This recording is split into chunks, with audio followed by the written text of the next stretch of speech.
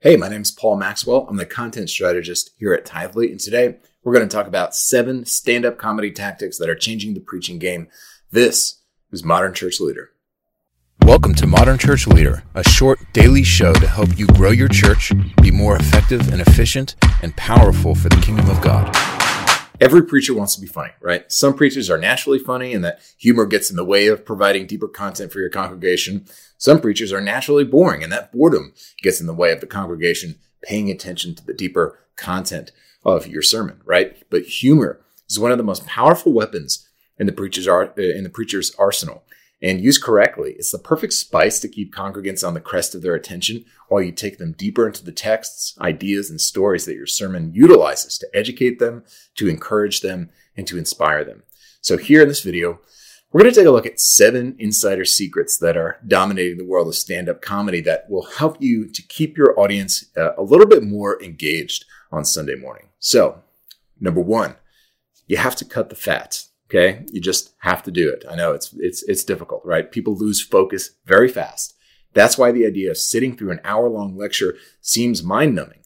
But millions of people will pay hundreds of dollars to see a famous stand-up comedian do a 90-minute live set, right? Stand-up comedy, to some degree, guarantees a level of filtering work in the creative process that sort of like eliminates bad and boring material, right? So if a stand-up comic tells a joke that multiple audiences don't think is funny, it gets cut.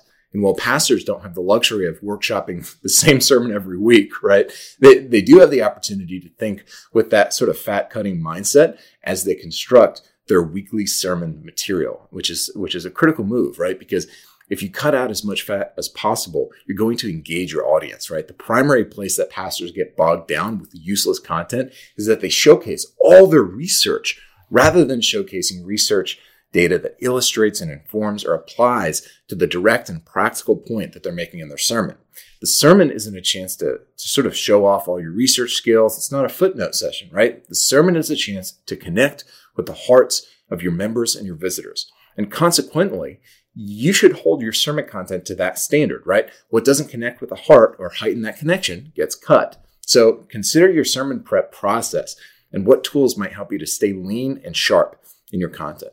Number 2, start or join a preaching lab. This is becoming very popular with local communities of pastors, right? This is the secret weapon in every comedian's back pocket, right? A like-minded community of other professionals giving feedback on the material in the green room, right? So pro tip, for a great video on preaching feedback, we actually have a great video on Modern Church Leader on our YouTube channel by Aaron Damiani. So you want to go to Modern Church Leader, check that out. But after doing a stand-up set, right, at a comedy club, comedians will gather in the green room and they'll give feedback on each other's material, which is a critical component of the creative process, right? Slow down your pacing. Give that punchline an extra 3 seconds of breathing room before you tell it, right? You made a weird face when you told that joke, which is why it didn't land, right? That all of that feedback that's necessary that you wouldn't be able to give yourself that makes you better. You get real feedback from real people. That's gold for you because preaching is just as much about performance as it is about the words themselves, right? It's important to get more than feedback on your manuscript. You need feedback from people watching the real thing, giving feedback on you. And each week, their feedback will embed in your development as a preacher, and you'll learn to overcome your weaknesses and tics with skill and strengthen your gifts with practice, right? If there's not a local preaching lab of pastors who get together and give their Sunday sermons together in one, in your area, start one. I mean, other pastors would love that, right? You don't need more than 3 or 4 other church professionals to practice together once per week, even once per month, to produce a great benefit for your preaching skill in the long term. If you rely only on your congregation for feedback, you're limiting yourself to non-professionals, right? Surround yourself with other professionals in your preaching space, and your growth as a preacher will increase exponentially. It's even a great idea to get preachers from other traditions speaking into your homiletics, right? Number 3, nonverbal tools are your most powerful tools. So this leads us to a really important point. And just as comedy is as much about the nonverbal as it is about the words themselves, so also preaching is a craft of managing your body, your face, your energy, your timing. You have to learn how to use silence to make a dramatic point. You must learn how people respond to and receive your unique facial expressions, right? You must learn how people hear certain tones of your voice, what it inflects within them, how they respond to them with their hearts, right? One great way to improve your skills in this area is to take an improv class at your local comedy club. So you might be terrible at improv, but that's not the point, right?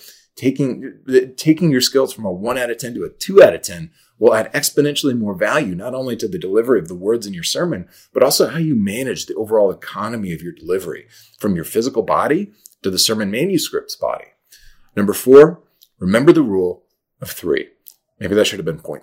I don't know. But on average, people can track about 3 elements in any given story, right? If you watch a movie, you'll see usually if it's a good movie, there's no more than 3 elements playing out at the same time. This is the maximum amount of complexity to which people can give immediate buy-in and follow the narrative. Anything more is too confusing. Anything less is boring because there aren't enough elements to realistically create conflict, right? A third eye point of view, objectivity, the felt experience of the problem, and an emotionally compelling resolution even, right? So number 5, the punchline is just the setup. So if you can make people laugh, you can make them cry. So use jokes as a segue into heartfelt stories, points, and appeals, right? It's easier to make people feel something when you've just made them laugh compared to if they're feeling bored. You essentially turn the emotional on switch when you make them laugh. It's notoriously difficult to elicit deep emotion in someone who's feeling bored. They're in autopilot mode. They don't care, right? You're holding on to their attention for dear life. But when you've just made them laugh, their engine's running. They trust your perspective, and they're ready for you to take them on whatever ride you want. Number 6, practice performing spontaneous moments. So when people feel like they're watching, spontaneity, they are hooked. They're absolutely hooked. That's why reality TV is so enormous, right? Even if it's not as spontaneous as we'd like to believe, the perception of spontaneity is a draw. They want to watch something interesting, but more interesting than something interesting is something spontaneous and interesting, right? It's a real experience compared with planned content, which can create a sense of detachment from the audience. So such moments become memorable and help the depth and content of your sermon remain longer in the minds of your congregation throughout the week, which is the whole point of preaching a sermon in the first place. Number 7, this one's a little odd, but I think is very critical. Close with the visceral, right? So stand-up comedians are sort of notorious for closing their acts with really base, crass humor because it ends their set on a big and easy laugh, right? It won't commend crass. I won't commend crass humor to you, but I'll commend its underlying principle. After several dozen minutes, the only thing that can hold people's attention is viscerality. So find a story, an idea, an anecdote, a metaphor that's close to the ground. It's physical. It showcases how emotional pain is resolved or helps people really feel the need that the truth of the text that you're preaching on addresses. So don't merely close with a statement, right? You're not giving a presidential address, right? No one will remember it. Close with an angle they haven't heard before or that they weren't expecting or resolves the tension you've built throughout the sermon, right? Understanding this principle is the difference between preaching forgettable sermons and preaching the word of God in such a way that changes people's lives forever, right? We all have those sermons that have changed our lives. This is how to preach one of those kinds of sermons. This is not just some hack.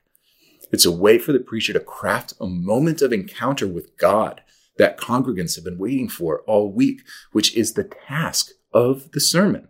So, one common element between stand-up comedy and preaching, again, is that they are both performative acts. And like all performative skills, both take practice, right? So remember these 7 ways to ensure that your sermon prep and delivery experience in preaching at your church has the highest return for your development and for the takeaway of the people in your pews as possible. Number 1, cut the fat. Number 2, start or join a preaching lab. Number 3, nonverbal tools are your most powerful tools. Number 4, remember the rule of 3. Number 5, the punchline is just the setup for something deeper. Number 6, practice performing spontaneous moments. And number 7, close with the visceral. Thanks for listening. Please review Modern Church Leader on Apple Podcasts and visit our website for more resources at tithe.ly or follow the links in the show notes.